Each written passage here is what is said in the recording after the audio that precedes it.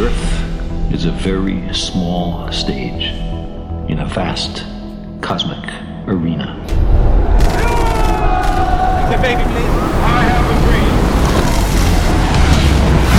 dream. Shouldn't we consider in every nation a fundamental restructuring of economic, political, social, and religious institutions? We humans are capable of greatness. What is in your life's blueprint? Hi everyone, welcome to Cosmic, human beings on planet Earth trying to figure out what the hell is going on here. It feels like there's not enough fish in the ocean, or is there? I'm not sure anymore. Our guest today is going to tell us everything about it. Cosmic is a new network for changemakers working on urgent social and environmental issues. And this is our podcast where I receive guests from all around Europe. We talk about change, we listen to good music, we escape, we learn a lot, as well as trying to deconstruct how change happens in society and within people. My guest this week is Rebecca Hubbard from Our Fish. She specializes in ocean issues. Welcome, Rebecca. Hi, Camille.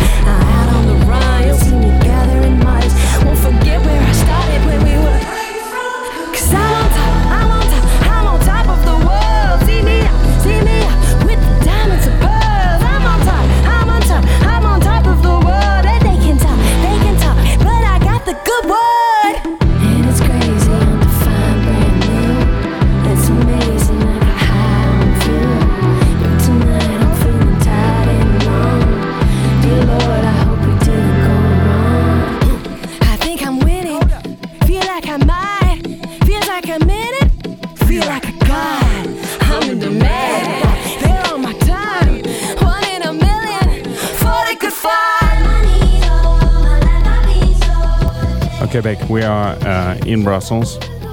It's your favorite time of the year, right? Yeah, crazy time.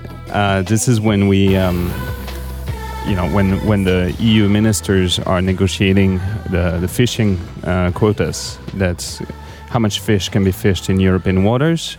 Tough discussion. Every year we end up overfishing. And that's what your professional life is about, more or less, yes? That's right. Being sad that we're still deciding to overfish. Yeah. Right. So we're going to unpack what's going on there. But let's start from the beginning.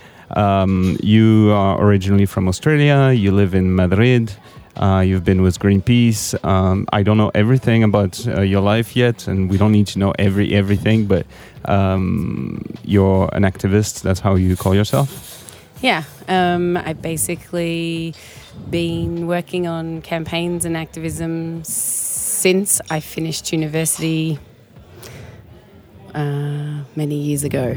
Yeah. At the end of the last century. Do you know why you got into activism? Yeah, I think there's two things. I grew up in a really beautiful part of Australia on the south coast of New South Wales, which is south of Sydney for anyone not from Australia.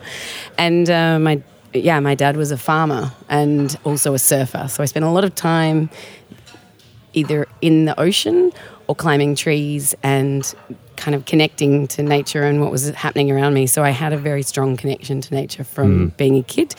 And then, as I got older, I noticed that there was all these things that needed changing, and it became fairly clear after going to uni that there was only one way to change it, and that because I tried very briefly with government, and that was quite possibly one of the most depressing 6 months of my professional career. Oh, wow. And for me, I felt like change really could come from, people can make change from the inside, but you need a lot of pressure from the outside. And it became clear to me that it's difficult for politicians and governments to do that on their own without.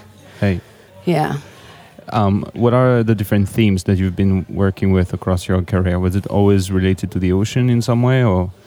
No, yeah, I've worked across a number of issues. So I think the first campaign the first thing that I remember really caught my attention was there was a big campaign in Australia against uranium mining in northern Australia at Jabiluka, which is beautiful Aboriginal-owned country.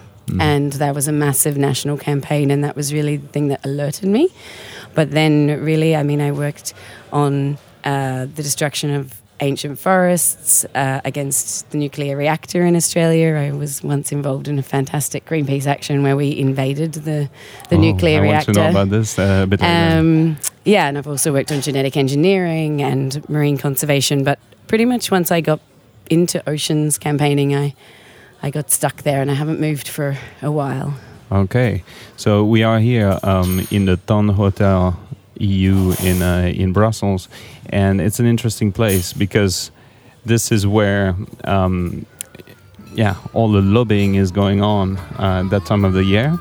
That's why we wanted to have the interview in the restaurant, in the bar, where where all those interesting meetings happen, and we're going to talk more about what's going on and what is at stake.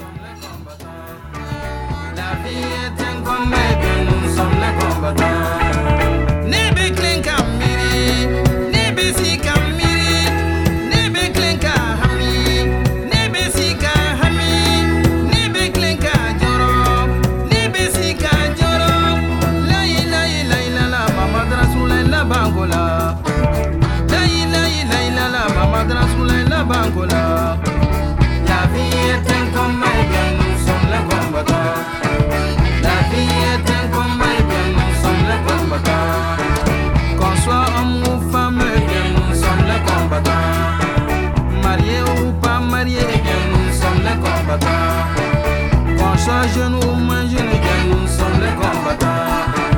Qu'on soit vieux ou vieilleux, bien nous sommes les combattants. Nebe klenka miri, nebe sika miri, nebe klenka hami, nebe sika hami, nebe klenka joro, nebe sika joro. La la, mama drasula la bangola. La la, mama drasula la bangola. La vie est un combat et bien nous sommes les combattants. La vie est un combat et bien nous sommes les combattants.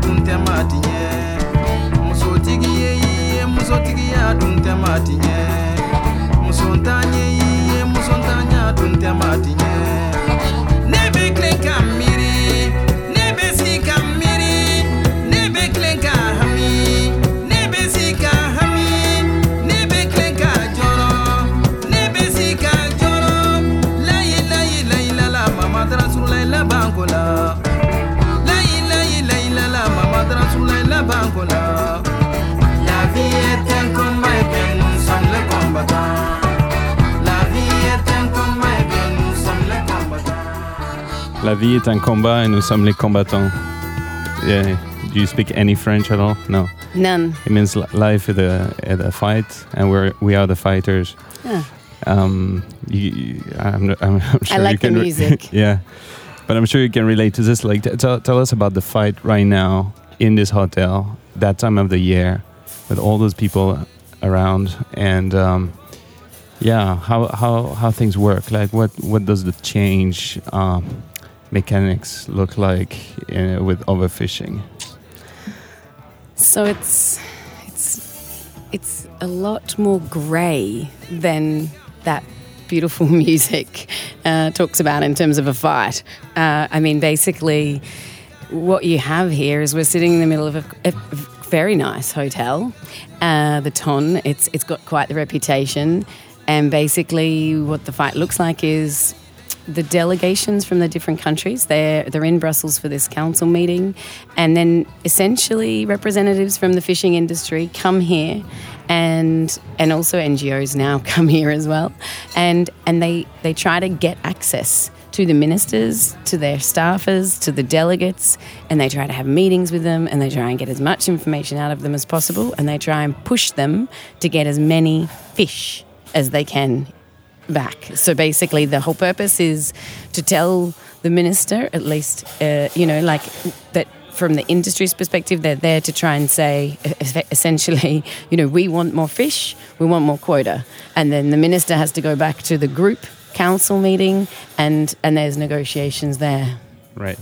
So just for those who are not familiar with the issue of fisheries management, fish is a common resource that we share between different countries in European waters, for instance, and there's scientific advice that very clearly defines how much fish are we allowed or supposed to fish in European waters, and since 2014 there is very clear.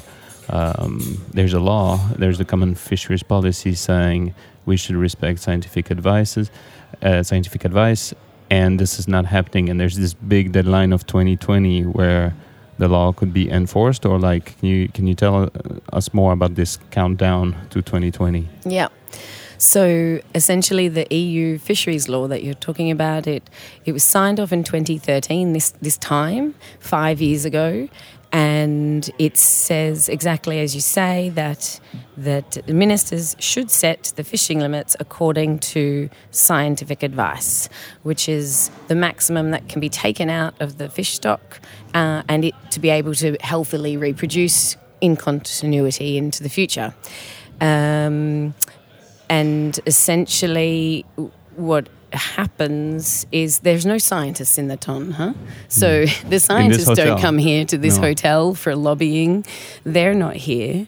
They give their advice before, and then the ministers, in theory, what this law should have done is the law also said, okay, you follow scientific advice, you end overfishing by 2015 or by the latest at 2020. So we've had 4 years knowing that we should end overfishing, and this all comes on the back of decades of overfishing of EU fish stocks. This is why we got to the decision in 2013. It's because the industry was suffering, they were losing jobs, losing money, the fish stocks were terrible, and they had to do something.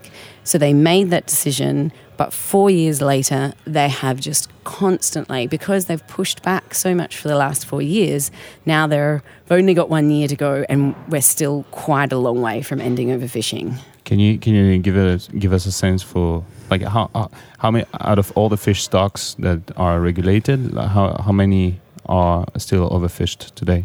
Of the stocks that have a total allowable catch, which is official limit that's set at this particular council meeting, around 55% are either still being overfished at an annual rate, or their fish stocks overfished, and so it's still not at a healthy level. So over half. And they're just the ones that have fishing limits set in these meetings. There are other fish stocks that the EU fishes that we don't have information about and that don't have fishing limits. I mean, we're talking about a fairly poor state, unfortunately. It's crazy. Light is from everyone, stranded on a foreign sun.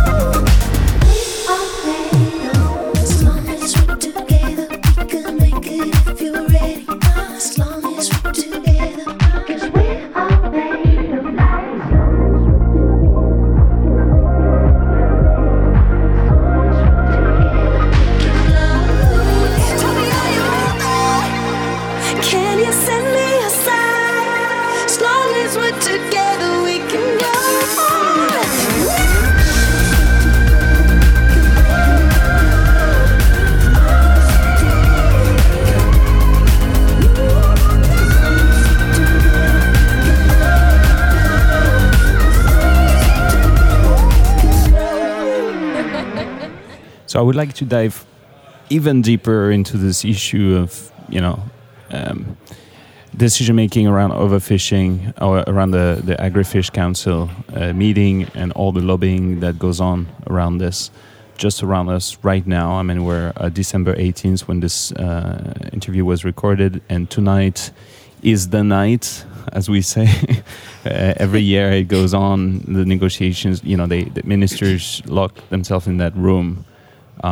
We don't know what's going on. It's behind closed doors. And they are talking, negotiating until really late. They generally take a break around like 3-4 a.m. and then they get back to it, and we got the final announcement the day after, like 7 a.m. or something. So the dynamic, so they are heavily influenced by industry, and they are basically trying to defend the national interests.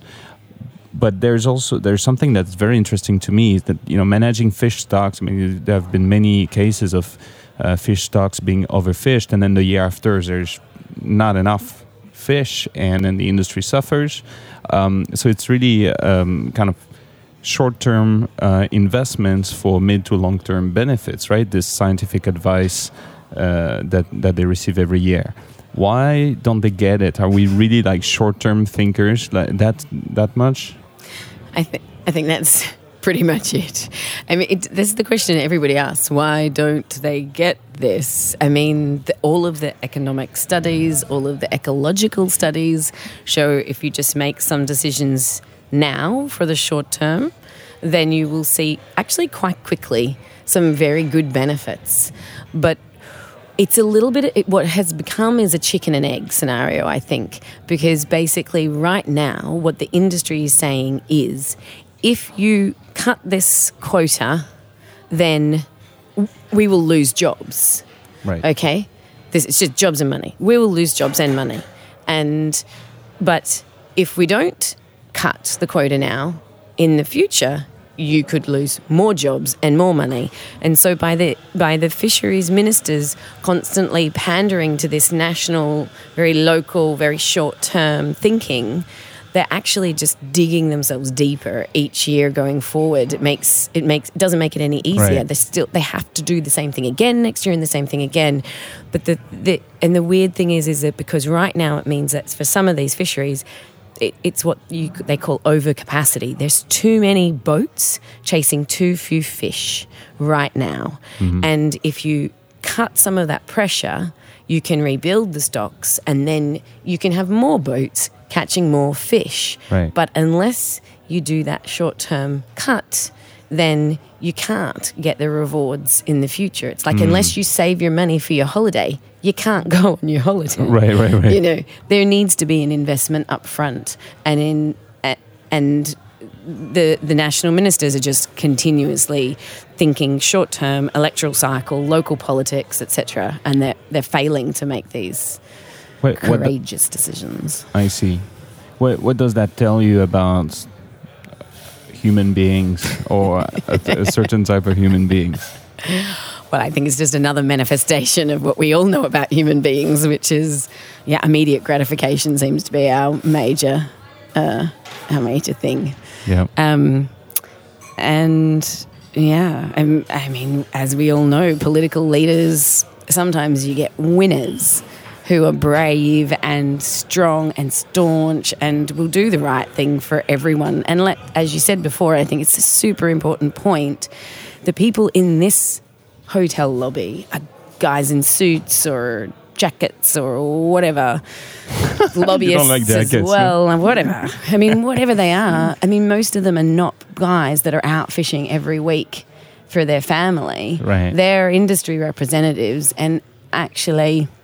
And they not only do they not represent the entire fishing industry, they usually represent a part of that, right. and often the most powerful part, which is not necessarily the most sustainable part. Right. But beyond that, they only represent an industry who exploits the resource of fish stocks. But the owners of that resource are the EU citizens and the citizens of those countries, and without a doubt, almost reliably, citizens say they want healthy oceans, they want sustainable fisheries, they want their kids' well-being looked after and their kids' inheritance looked after, natural inheritance looked after. You just got the support from like 350,000 signatures that you brought to the council yesterday, and people. I think it's quite an easy issue for people to understand. Yeah, I think it's not too difficult. It's a little bit challenging that people don't live in the ocean and they don't necessarily see what it looks like down there. If you talk to some fishermen, I found actually the most interesting fishermen to talk to are those that are like 70 or 80 or older, and they've been fishing for 50 years and they've seen what it used to look like, and then they see what it looks like now. And it's a big change. I see. Well, maybe we can have one on the show one day. Yeah. And the sun's gonna shine, the sun's gonna shine on me.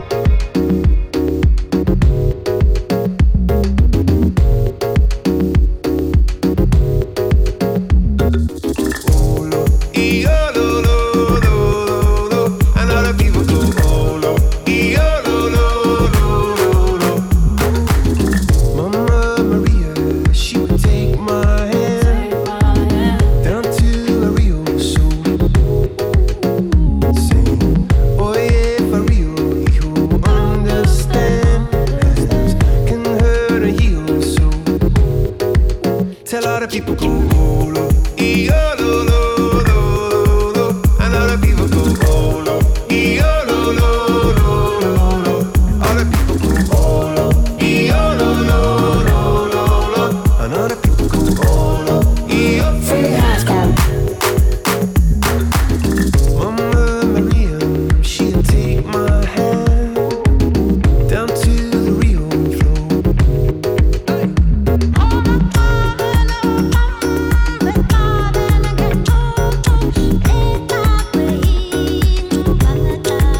Tell other people go, oh, lo, e-oh, lo, lo, lo, lo, lo. Other people go, oh, lo, e-oh, lo, lo, lo, lo, lo. Tell other people go, oh, lo, e-oh, lo, lo, lo, lo, lo.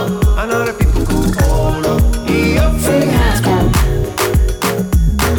There's nowhere I'd rather be. Gonna raise up the one hand and raise up the other. Let me outside, inside I'm free. There's nowhere I mean, everyone is my brother. When the truth comes to set me free, we're not gonna fall in and with each other on a day all our hands go free. And the sun's gonna shine, the sun's gonna shine on me.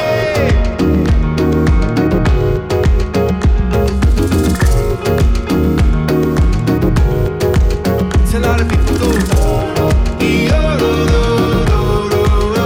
And other people go, oh, lo, e-oh, lo, lo, lo, lo, lo.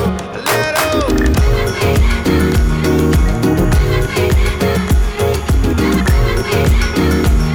And the sun's gonna shine on me. I know, one day I know, the sun's gonna shine on me. When my hands go free, when my hands go free, when my hands go free, the sun's gonna shine on me. When my hands go free, and our hands go free, and our hands go free, the sun's gonna shine on me. So, I one thing I'd like to do is to step back a little bit, and you told us about how you got started with activism, and that's something that we like to talk about because I think it's a very critical component of how more people get mobilized or organized in society to solve some of the social environmental challenges that we have.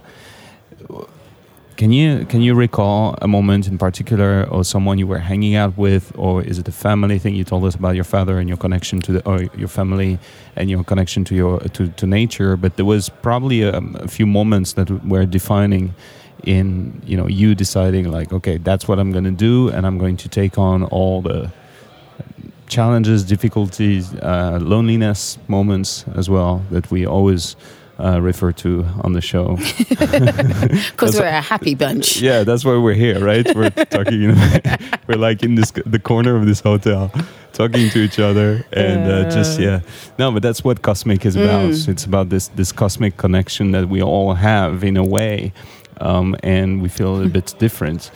When did you realize that you were different in that sense? Oh, it's always obvious. I actually went to school in a very, quite a conservative, lower socioeconomic area south of Sydney. And I can tell you now there was very little activism in that town or in that region. And I mean, probably in that region there was, but certainly not in the town that I was in as a teenager. And I already felt quite isolated and confused about what everyone else was thinking about and why was that not really making sense. So when I went to university and I did environmental science, I kind of opened up and went, oh, look, here's all these other people thinking about this stuff. Wow, I'm not a complete lunatic after all. Right. I may be still a bit crazy, but at least I'm not on my own. So I think that was useful and interesting, but actually I did have one very defining moment, and I forgot about it until just then. But I read the autobiography of Joan Baez, A Voice to Sing With, and I remember reading it, and I think I was 19, and I was studying environmental science, and I didn't really know what I was going to do, actually, and I thought about doing law and social work, and I ended up getting into environmental science. I wasn't actually really good at doing science, right? But I liked the environmental stuff. And I read her book, and it was, she has a background. Her family are Quakers, and it was really the first story of activism that I'd really, I think, read or personally connected to, and it was about how, her story, and she had this background of Quakers, and then she used her voice, because she's a beautiful singer, to tell the issues of the day. And she's a, very old folk singer, if people don't know her from America. Sang with Bob Dylan and kind of hung out with that crew quite a lot. And it was fascinating because I read that book and it was like, I remember writing something to one of my very good friends and saying, this is what I'm going to do. Like, I'm going to be an activist and I'm going to fight for this shit because I'm just not going to sit back and just let it go. So let's dive into this. What do you think happened in you? Why could you relate to this? So there was your connection to nature, but was there, why are you different in that sense from the other kids that were probably also in the same environment or same access to the ocean and maybe like... Do you can you think of anything? And why? What did your parents think about this new direction? Well, I think that my parents have a very strong philosophy of go your own way, be yourself. Whatever you do, if you do what you love, and do your best, that is the best thing. Right. I took it on and I firmely believe it, and I think that the world would be a much better place if we could all do what we love. Right. We'd do a great job, a whole lot better. Yeah. So I think that kind of resonated, but I think the whole kind of sense of justice and fighting injustice and not just this apathy, like in Australia there's a really strong sense of apathy because it's quite a beautiful country. We haven't had a war. We're quite well off. Everyone's kind of comfortable and safe and secure. I mean, not everyone, but, Yeah. So they're quite kind of apathetic and they don't fight back. If they see something go wrong, they don't always really stand up against it. And I think the thing that kind of, for me, was triggering was you can't just let that shit go past. You have to challenge it and we can change it. Change is possible even. and maybe they were kind of the fundamentals. It's a very hard question. We still don't know why you feel different from on this. I give you a song to think a bit more about it.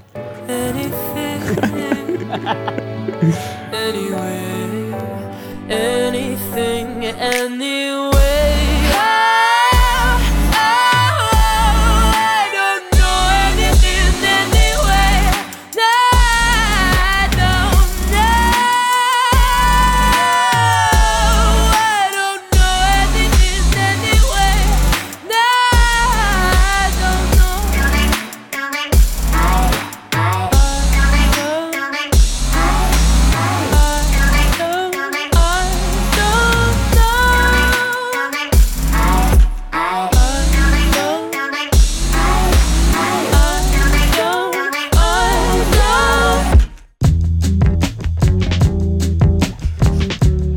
Okay, second chance. This is tough. This is turning into psychotherapy. Yeah, Right. I didn't know we should go there.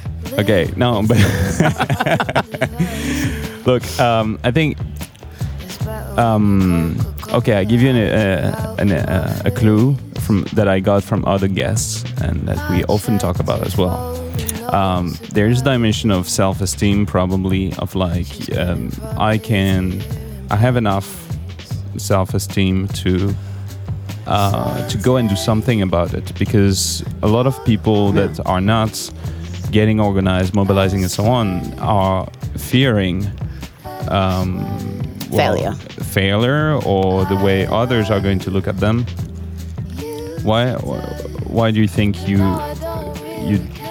did not fear that?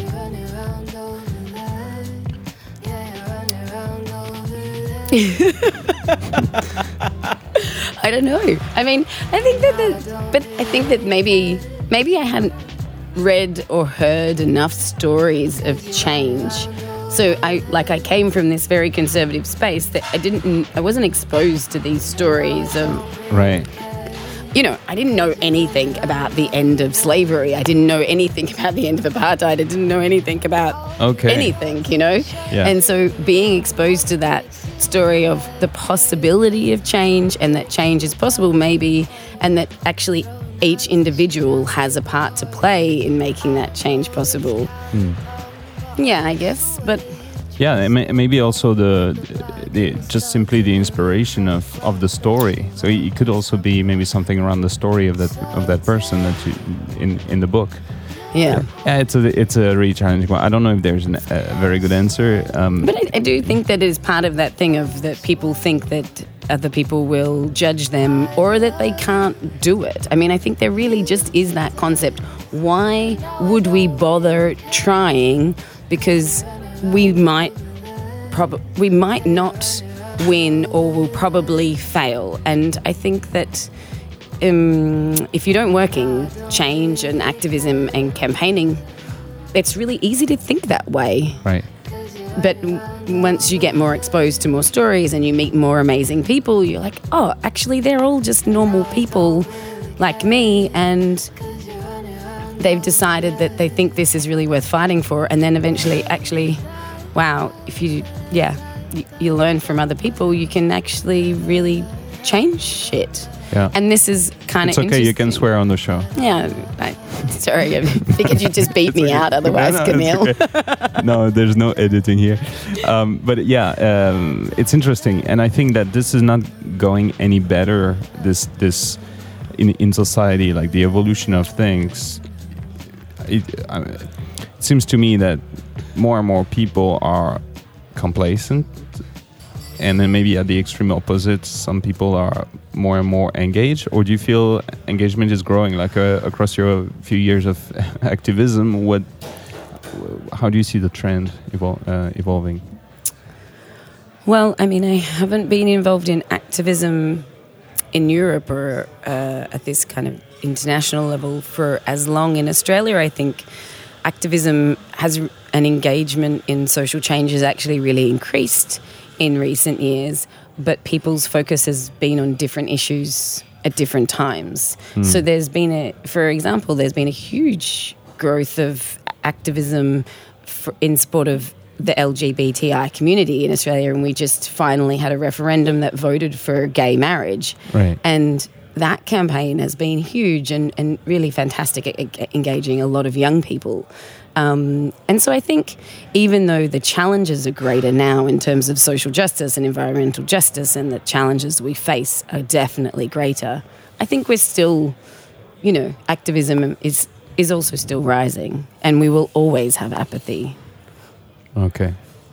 Yeah, let's listen to one more song. I prepared the next question because I don't want to ask just the first question I have in mind right now.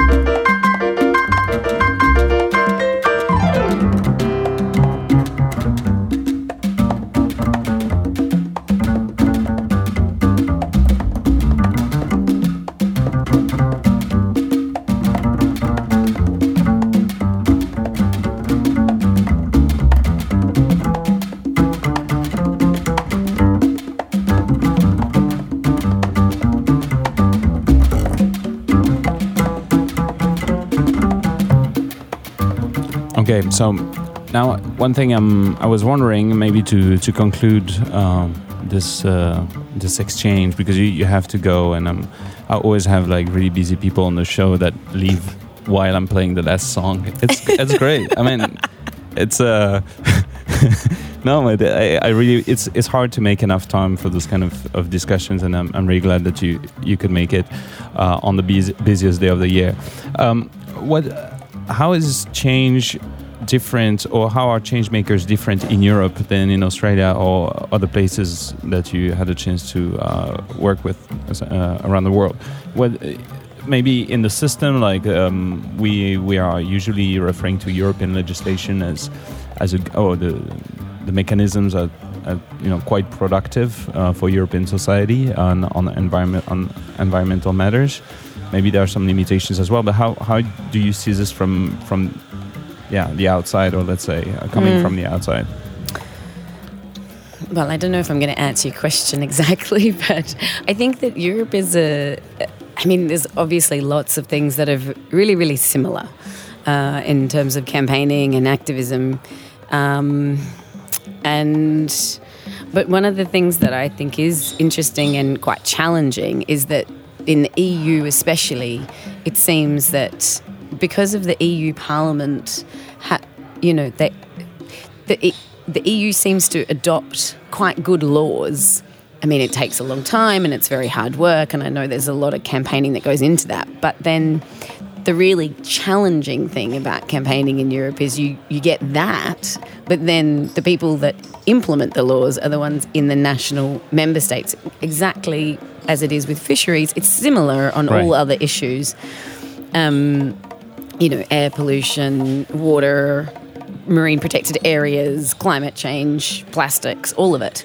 And so you think you got this win because you did this huge European campaign and you got this European legislation, and then there's another fight to be had at the national level. Right. And if you don't do that, then you actually didn't really win that big European thing. And for me, that's one of the most interesting and difficult concepts to understand. Yeah.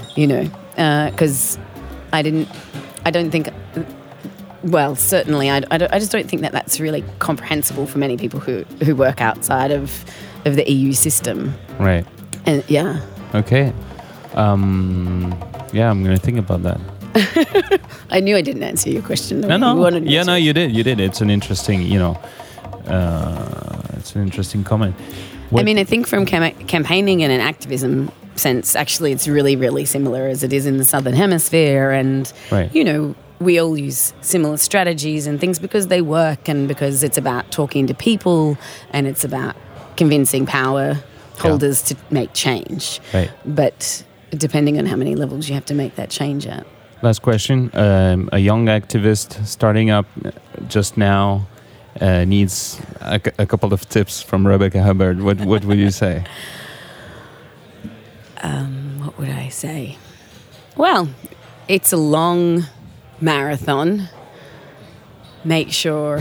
That's discouraging. It's not a tip. No, it is. It's a marathon and it's totally worthwhile, but make sure you have fun doing it. Because if you don't have fun doing it and you don't enjoy the beauty in our world while you're doing it, then what's the point of doing it? Right. I mean, for me, making change is about making the world more beautiful and more amazing. And if we don't stop and look after ourselves and remind ourselves what it is that's beautiful and amazing about it, then we can neither sustain ourselves to continue in that fight, and we also lose sight about what we're trying to do.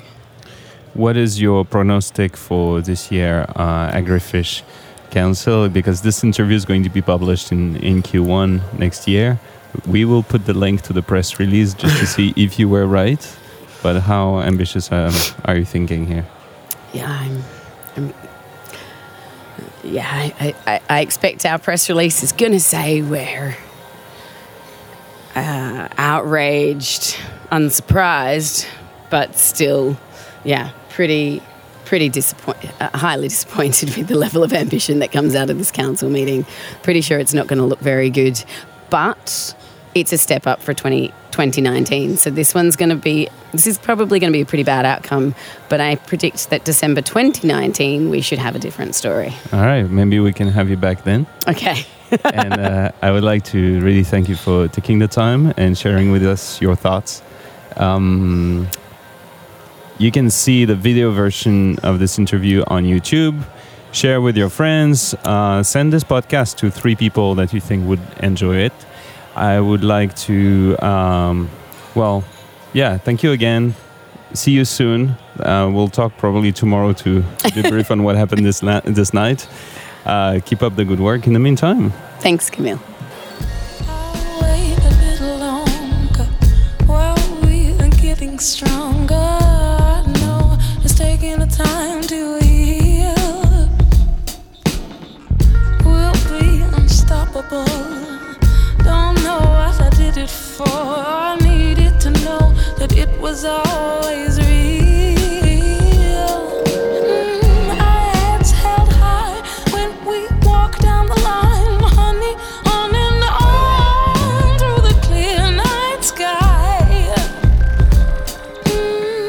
Let's be at peace, we'll fly. Our hearts collide, can't escape the magnetic side. Like a satellite spinning away, almost lost forever and leaving no trace, floating through the darkest reaches of space to another galaxy.